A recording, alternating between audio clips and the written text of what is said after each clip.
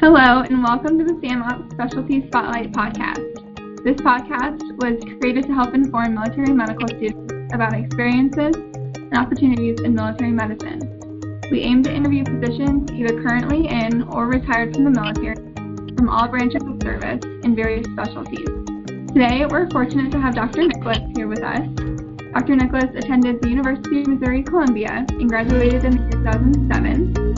She then completed her OBGYN residency at Tripler Army Medical Center and currently practices at Evans Army Community Hospital in Colorado Springs. Dr. Nicholas, thank you so much for being here with us today. So let's get into it. Sure. You served in the Army for 6 years prior to medical school. Can you tell us a bit about your path to the Army and why you chose to become a physician? So I came in the military as a cook. That was my first job. I was in food service, and I primarily did it to pay for education, to get the GI Bill. That's always been kind of utilizing your resources, I guess you would say, in order to be able to pay for school, as I couldn't afford it prior to that. And so that was the primary goal. I've always been interested in science or medicine. I didn't want to be a cook, but there was no jobs. When you come in the military, you get what you get, or you wait. And I didn't want to wait. I was much older. I wasn't coming out of high school. I was already working in industry, so I needed to pay for college in order to move forward.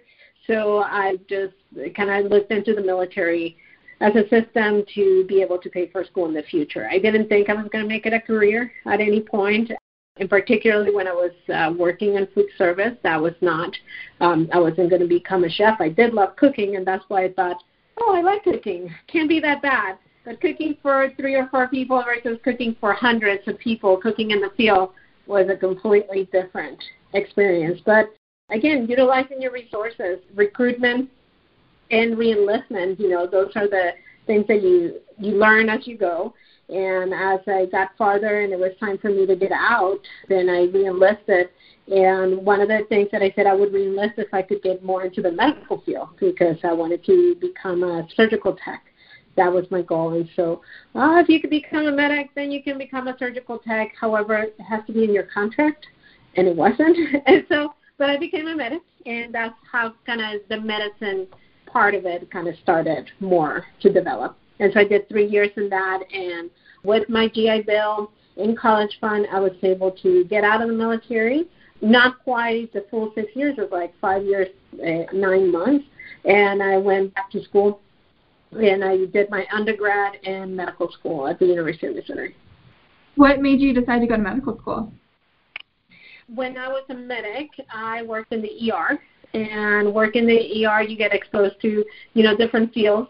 When I first arrived to the hospital as a medic, they'll just, what available spots are there. And the sergeant major said, there's a spot in the ER, there's a spot in OBGYN, and I think somewhere like in the immunization clinic.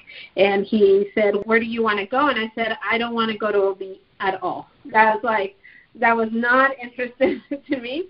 And I didn't want to be getting shots all the time, so I thought the ER was a good, variety, excitement, having just become an EMT. You're thinking emergency medicine. And so I chose to go to the ER, and there I got exposed to nurses, PAs, and physicians alike. And so kind of seeing that variety and how everybody kind of had their little niche, I really thought that my idea was, if I go into medicine, where will I fit later on? At the time, PAs and nurse practitioners and stuff, other than the military, there wasn't a very big service for them. And so I felt like if I was going to be a nurse, then I would just be a nurse. There was no such thing as a nurse practitioner, at least not something that was prevalent. And the other choice was PA or physician. And I had a really good PA. His name was Redmond. And he would say, you can be a big fish in a little pond. That's what he felt like, versus a little fish in a big pond, talking about physicians. And he felt he had a little bit more freedom, and I thought PA school was where I wanted to go. But things change when you start looking at your viability outside the military. In the military, it was very easy, to go. You do a little undergrad, then the military trains you, and you have a job. But outside of that, really the only jobs for PAs was orthopedics and emergency medicine at the time. And so I didn't feel like I was going to do that forever. And I felt being a physician was going to give me more choices. And so I decided that when I got out of the military, I was going to do undergrad. And if I got accepted to medical school, then that was going to be my path. And here I am. Awesome. So at what point in medical school did you decide that you wanted to do OBGYN? Well, definitely not the first year. Like I said, when I was giving those choices, I was pretty firm in first year of medical school that I was never going to do psych or OBGYN. Those were like completely out of my plan. Because I had worked in the ER for almost 3 years, I felt like I liked the ER, and that was I liked the shift work, I liked the variety. You got to do a little bit of surgical, cardiology, ER is everything, right? The one thing I didn't like about ER was there was no continuity for me. I liked to get to know my patients, so I felt like family practice or internal medicine was going to be more of a fit for me. And as you start doing your rotations, my plan was to start my rotations beginning with the things that were going to be core for steps, right? Step 1, step 2. So I line up my rotations to be internal medicine, family practice, OB, and peds. So those were my first 4 rotations. I definitely didn't like being in the hospital all the time, so internal medicine wasn't interesting. Family medicine was really interesting because you did everything. But I had a really good preceptor. Being in a university setting, she did a lot of OB herself. And I think that's where I started kind of get an interest in it. I also had just had a son. I had my first child in between first and second year. So he was about a year old. I think having gone through pregnancy gave me a different perspective as a patient. And then working with this preceptor, the way she managed her patients, the ability to do deliveries, she had more of a FPOB type of practice, and so I liked that, and I thought that that's what I would kind of fund and channel myself into. However, again, kind of like going back to PA, how viable is that in the community? And having other preceptors that were out in the community were just fully FPs explained to me that they had to give up their OB because it was too expensive. And so understanding that likely I will never be able to have the kind of practice she was kind of giving me a picture of, that's when I realized what I liked the most. Did I like more kind of everything FP, or was I more interested in OB? And my husband always tells me never say never, because you always say do the things and you always say never, and I ended up in OB. So opening your eyes when you do your rotations, right? You always think I want to be a psychiatrist, I want to be an internal medicine, or et cetera, but really going in with open eyes and understanding where you really find your love and your niche and how you want to live your life. OB is not easy. Nobody ever gave me, you work Monday through Friday and never have call. It's probably the worst call of everybody. That's why I like the ER, because it was shift work. You do your 12 hours, you're out, you're off. You don't hold a pager. OB, you're married to the pager. You're married to your patients. You're always, kind of thinking of, did I take care of that patient? It stays with you for over 18 years. You're high risk of being sued and your malpractice. But go because you love it. Don't go because of the financial risk or the hard work of 4 years of doing everything and not being as surgical as surgeons are, but not doing as much primary care as primary care does. It's kind of a good blend of everything, and that's what I liked. And that's why I do it. You got to like what you like, because you can always redo residency and do something else, but who wants to go back to being a resident after you've done residency for 4 years and find out you don't like it? Mm-hmm. So definitely go with open eyes and realize that whatever you thought that your path was, it may be completely different at the end. What's been your favorite aspect of practicing as a military OBGYN? My favorite aspect, I think, because in the military you have to worry about finances, of course, but not as much as if you were in private practice or in a practice that is hospital-owned, that it's always the bottom dollar, that you're able to practice evidence-based medicine. We're not going to rush a C-section because if I don't deliver this patient, I'm not getting that payment. Somebody else is going to do it if they do it, right? So being able to actually practice evidence-based medicine without having the dollar sign behind it. I'm not saying that physicians on the outside don't practice evidence-based medicine, but they have to be thinking about the bottom dollar. Because if you're in a private practice, if you spend $300 for a $20 procedure, you're going to end up paying more than the patient is actually paying you back. So there is a little bit of that ability to be focused on your clinical practice and being a doctor and not being so much worried about the business sense. Now, me being the department chief, I do have to worry about the business sense, so it's a little different. But starting up and just being a physician is being a physician, worrying about your patients, creating your clinical practice, the way you're going to practice, and that is one thing that I enjoy. What is the most challenging aspect of the field? The field in the military or the field in general? The field in general. I think it's time. You don't have time.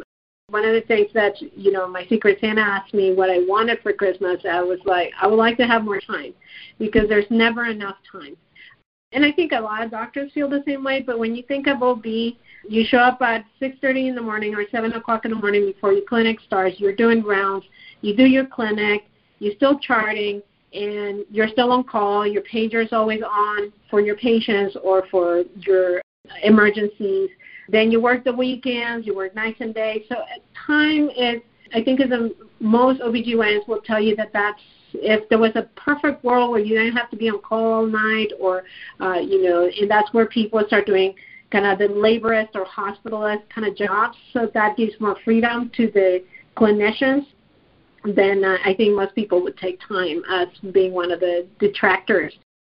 Time with your family, sacrifices for not just in residency but beyond, knowing that I'm not going to leave 30 minutes into a C-section because my shift is over. I'm going to stay there until it's over. And, not like anesthesia, they do the little exchange behind the curtain and then they give each other breaks. There's no breaks. You stay there until it's over. There's a complication, you come back. And so you dedicate a lot of time and you lose some things. But it gets better. I think you got to find a balance. But time would be the biggest detractor of being an OBGYN. Lots of time, personal time.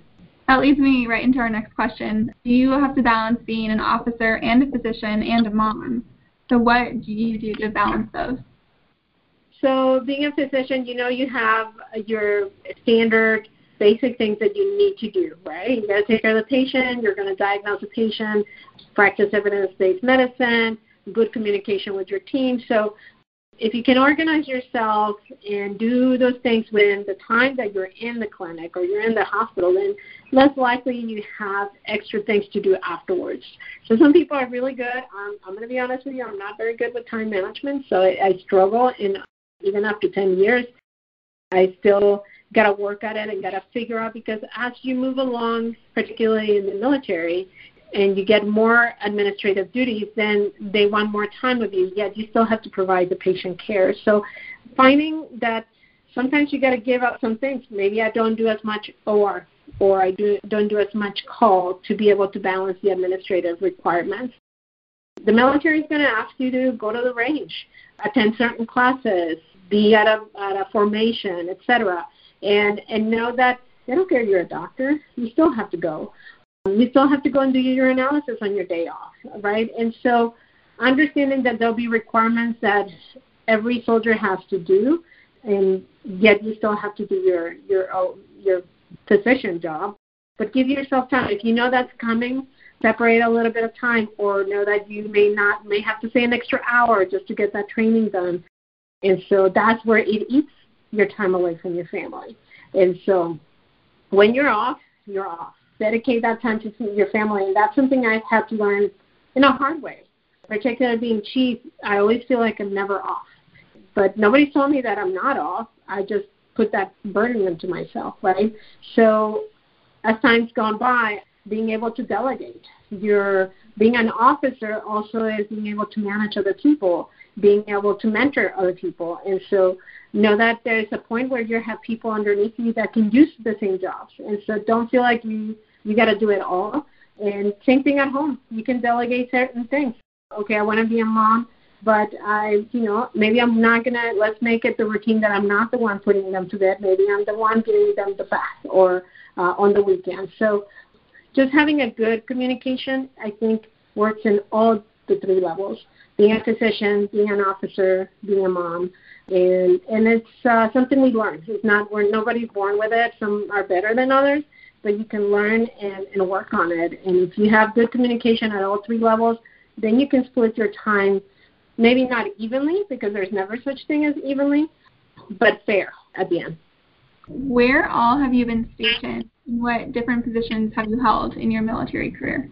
Since becoming a doctor, so I've been a tripler, where I did my residency, Honolulu, Hawaii. I've been up for Riley, Kansas, next to Manhattan, Kansas, the Little Apple, Junction City. So it's a small, very rural, wide open spaces, just like you imagine Kansas, flat. But, never say never. Driving from Columbia, Missouri to Colorado, you have to drive through Kansas. We were going skiing, and I saw the post sign, never been there, and I said, I never want to be stationed there. I was stuck there for 6 years. So never say never, because you may end up having or doing things that you thought you would never do. And so for Riley, Kansas was one. I was there for 6 years, and then here at Carson is going to be 4 years. And prior to that, enlisted was Lawton, Oklahoma, and Fort Leonard Wood. Okay. Cool. How can current military medical students develop into strong officers while we're still in medical school? And how can we continue to be strong officers once we get into the military and advance our career? I think as doctors and as medical students, you are given and afforded the opportunity to hold leadership positions. It doesn't matter whether you hold any rank or you're in the military. Those are the things that develop you, but good communication, being a good communicator and being fair, knowing that you learn from the lowest person in your ranks to the highest person. So don't think that because it's a private that has been there at that clinic that you're going to come and chew their butts because they're not doing it your way. Maybe that's been done your way and it didn't work. So make sure that you listen and communicate. I think that's what makes you a good leader. It's not just to bark orders, but to be able to utilize the team you have. Being able to lead, mentor, and educate at all levels. I think as medical students, we learn that.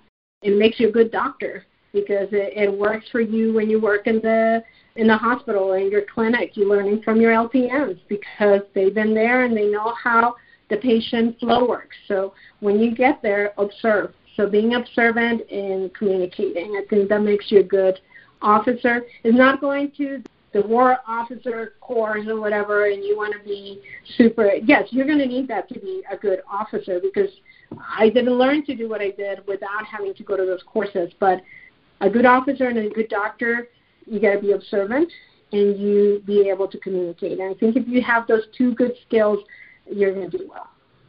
Thank you. That's great advice. What advice do you have for students when not only choosing their specialty, but choosing what residency program they want to go to? So specialty, I think I just take a lesson for myself. Never say never.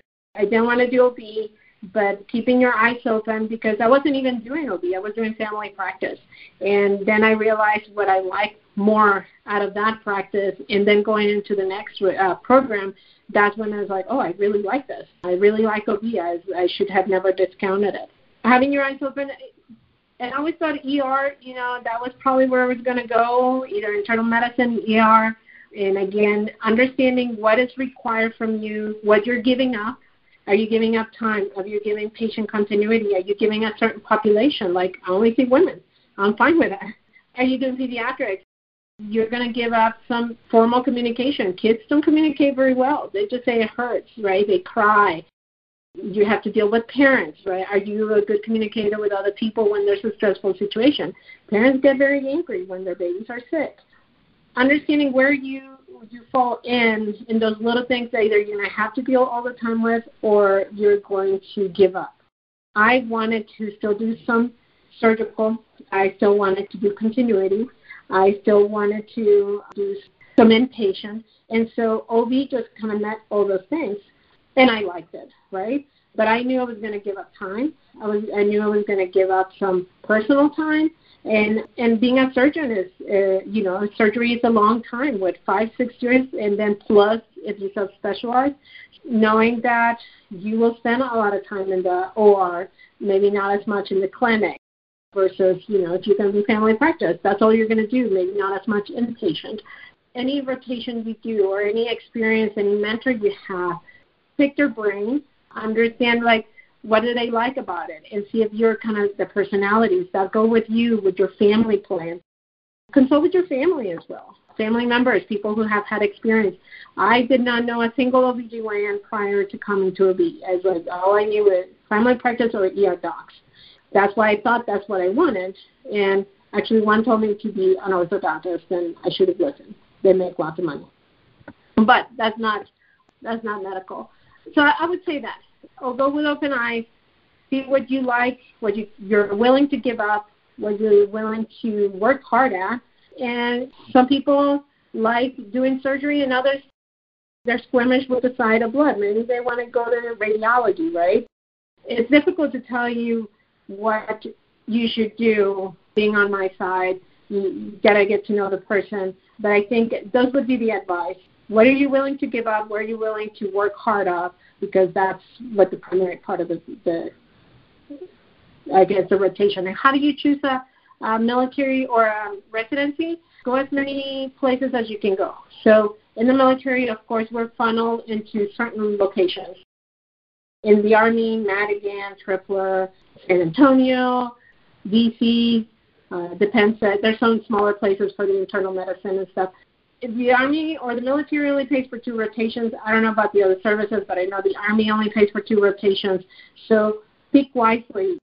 If you really don't like the East Coast, don't go visit the East Coast, right? If you have family on the West Coast, but you don't want to be close to them, then don't go to Maryland, right? Plan that how you plan to have a family. Maybe you do want to be in the West Coast, so you want to look at the West Coast residency. So a lot of time it has to do with where your family is, what your long-term plan is. Maybe you want to go to that residency because they have a fellowship, and that fellowship interests you because you want to be an REI. And so if you're in that residency, you have an in with the REI fellowship people because they're going to see your work. You're going to be doing research with them. So consider those things. Do you want to go beyond the internal medicine, the internship, et cetera, that you want to be in the in with that team? There's never a guarantee, but it might be helpful to be in that location. So think about those things. And then again, think about, okay, well, I have family in the West Coast. They live in the same town where that residency program is. Maybe I'll do that and pay that on my own because some medical schools will let you take more rotations away. And so, have the military pay for the other locations that are far away. The military pays for me to go to Hawaii. The military pays for me to go to Madigan for a month, and those were 2 places I was very highly interested, but I had family in San Antonio, so that's where BAMC is. Well, that was another big OB/GYN residency, so it was easy for me to request to go there on my own money, so the military would not have to pay for me. Essentially, I was paying out of pocket, but I stayed with family and friends. I borrowed a car from my mom. Then you can afford it. So think about what things you can afford on your own, where you want to do an extra trip. Georgia, if you have family there. But have the military pay for those locations where they're more expensive or where you really want to go. I ended up on Hawaii. I don't think I could have ever afforded on my own ticket to go over there. Those are the things you got to think about, where to do your rotations, and particularly if you're leaning towards a specialty, there's a subspecialty you might be interested in. Consider fellowships that are within that same program. Okay, great. Kind of along the same lines, OBGYN specifically, what advice do you have just for students in general pursuing OBGYN? Know your anatomy. I think the pelvis, nobody knows the anatomy better than an OBGYN. Be ready to be quizzed. OBGYNs love to quiz people in the OR. So if you're really interested, show interest, right? If you're, volunteer to do things. Don't be afraid to ask questions. I don't also want somebody to tell me it's like I know the answer, or they want to go into a step, and then I thought this is how it's done. Well, if you're not sure, ask. Nobody's going to put you down for asking for help.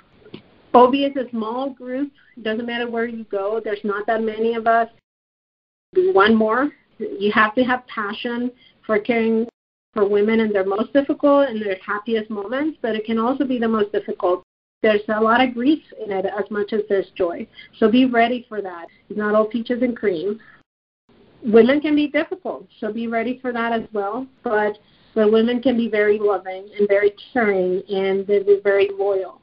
That's one of the important things that we have obstetrics in all our small and big centers, because women drive the economy. Women drive, if you go and get your OB care there, you're also going to bring your pediatric care there. And so it drives the economy. So having a good service and being able to deliver that to women will be loyal. Well, we're women, so we know we can fluctuate on our hormones. But you got to love the good and the bad. There's a lot more good, or I wouldn't do it. To me, there's a lot more reward. The reward of seeing that baby grow in a mom's belly and being completely healthy and being able to do that delivery. In the military, I don't always get continuity in being able to deliver my own patients. But even when I deliver somebody that I've never met, being in that special moment when they first cry and they get excited, it's joyful. You also get those sad moments. Having a loss at 39 weeks, it's very painful to tell that to a patient, and yet still have to deliver them. Having a loss at 6 weeks, it's just as painful. So being compassionate. You have to be compassionate, and doesn't mean you have to cry with every patient, but you got to be able to come down to their level and share their pain at that moment in time, and being respectful, because you're going to encounter that, women will have different cultures and different times of their life where they're very forgiving and they don't care what happens. They've had 8 babies, whatever. And then there's those ones that are very private. You cannot be paternalistic. Just like now in medicine, everything, you want a good rapport with your patient, and particularly with women, because they're vulnerable to you and to what you're doing for them and taking care of them. So if you like those kinds of things, then OBGYN is a good place for somebody. Okay. What has kept you in the military as a physician and not transitioning into the civilian world? I think it's the fact that when I added the numbers, my 6 years of active duty prior, then 4 years of residency, I was really at 10. And I still had to pay an extra 3 years for ROTC, and I don't think I mentioned that. I did National Guard and ROTC during those 7 years that I was undergrad in medical school. So I owed an extra 3 years. So by the time it was all said and done, I was at 13. So all I had to do is 7 more years in order to retire. I could have just put my cap down and be easy, it's like, hey, I'm done. But it felt like the benefits at the end were worth it. Yeah, the sacrifice, I don't get paid as much. I mean, when you compare, even as a lieutenant colonel, is 50% less than the average regular OBGYN. I'm not even talking to a specialist. You get paid less, but one is I'm proud to be in the military. 2, there are benefits at the end of the tunnel. You get the benefit of retirement, insurance for your family. Actually, I'm currently looking for a job, and I'm going to look into those things, being in the real world. Insurance outside the military, it costs $1,000 for a full family a month. In the military with retirement, I would be paying $700 a year. Wow. So to me, it was worth the sacrifice, and that's a really high insurance, a smaller practice. Other practices are like $600 a month, but that's still quite a bit. It's still quite, even though you're getting paid a lot more, that's a lot. And so I had to think about the benefits at the end. I had the GI Bill, so my kids will have some school paid for. By the time I realized how it all worked, you had to work 4 years or 2 extra years. I don't know. You have to look into that. But at the time I transferred my time to them, I had to serve an additional 2 years. So that was putting me at 15 already. I think 5 years, anybody can do anything for 5 years. So the benefits for my family, health insurance, a little baby paycheck every month from the retirement that you can save, invest, or use for vacation, to me, it was well worth it, staying the extra 5 years. Now, if you come with no service, then you're more about the 7 to 10 year mark. That at the halfway point, I think it would have been harder. if there was no job satisfaction or if there was more difficult to get along or all the military requirements. But I felt like I had a good balance. My job satisfaction was good. Like I said, I served 6 years at Fort Riley. I could have asked 3 years earlier to be moved. And people in the military, civilians, they're happy to take care of military people. So the community was nice. Coming to Fort Carson, if I had been sent to Fort Weed and Fort Irwin in California, maybe I wouldn't have been so happy, and maybe I would have just dropped it at 19. But, it's having a little bit of, that job satisfaction, the benefits at the end. It was worth for me and my family to stay the extra time. Everybody's going to be different, particularly if you're young and you have no prior service. It's going to be more difficult to make that decision after you finish all your training, payback, because you're going to be at that 10-year mark. Some at the 11, even at 13, it makes it really hard to say, well, I could be living closer to my family, getting paid better. I could forego all these other benefits. Being a veteran, you still get lots of benefits. I mean, going through this retirement process, you'll find out how many benefits, even just being a veteran, you'll have. You won't have the benefits of insurance. You won't have the benefits of retirement. But I think you just got to play around with what is important, how much longer are you willing to continue to move, to be deployed. So those things are come into play when do I stay an extra 5 years? Do I stay an extra 10 years? And so for me, it was easy because I had the extra time. And the time I had to give back was much bigger than 4 years. So it put me right at the 5-year mark. It was worth 5 years. Okay. Yeah, definitely. So I have one final question for you. Looking back at your career, is there anything you wish you had known as a medical student or as an intern? That I would change my mind or chose something differently? No. I think I would have been an OBGYN even though I said I would never do it. I love what I do. I would still have gone to Hawaii. I mean, it was the experience of my lifetime, living 4 years there, and the teaching I received and the experiences. What would I wish I knew as a medical student that I know now? Don't get stuck in one place. I mean, I know it's nice to have continuity, and I was there for 6 years, and it was just pleasant. But in the military, if you want to stay in and you want to move up, you have to be willing to change. That's something that back then, kind of what they call homesteading. You stayed in one place, and most people retire out of that place and never leave. And that's fine. And I think I would have been happy with that. But if it's somebody who is young and you want to diversify, don't be afraid to take a chance on a location. You can always request move after 2 years, right? And that's something that I think I put blinders on. And I was at a different place. I had 2 kids, and I really wanted them to go to school. But be willing to take some leadership spots. And it doesn't have to be big. I'm not talking department chief.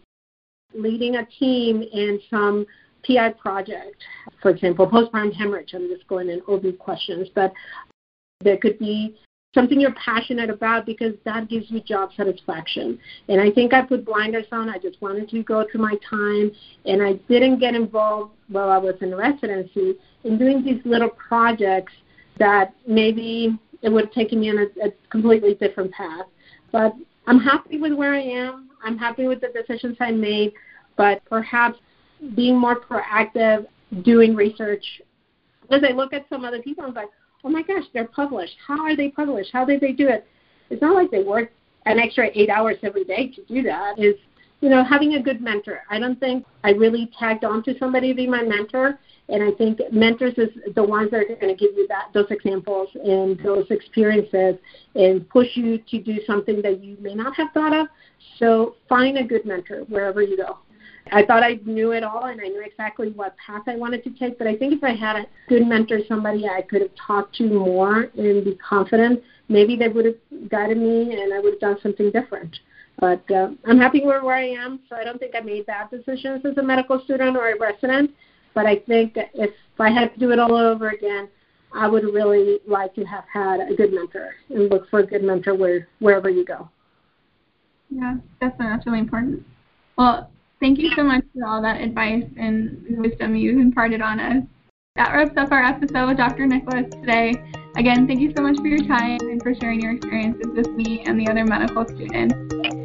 Thank you for having me. Of course. For those of you listening, if you have any other recommendations for the podcast or anything you'd like to hear in particular, feel free to email samopseducationshare@gmail.com. Thanks for tuning in.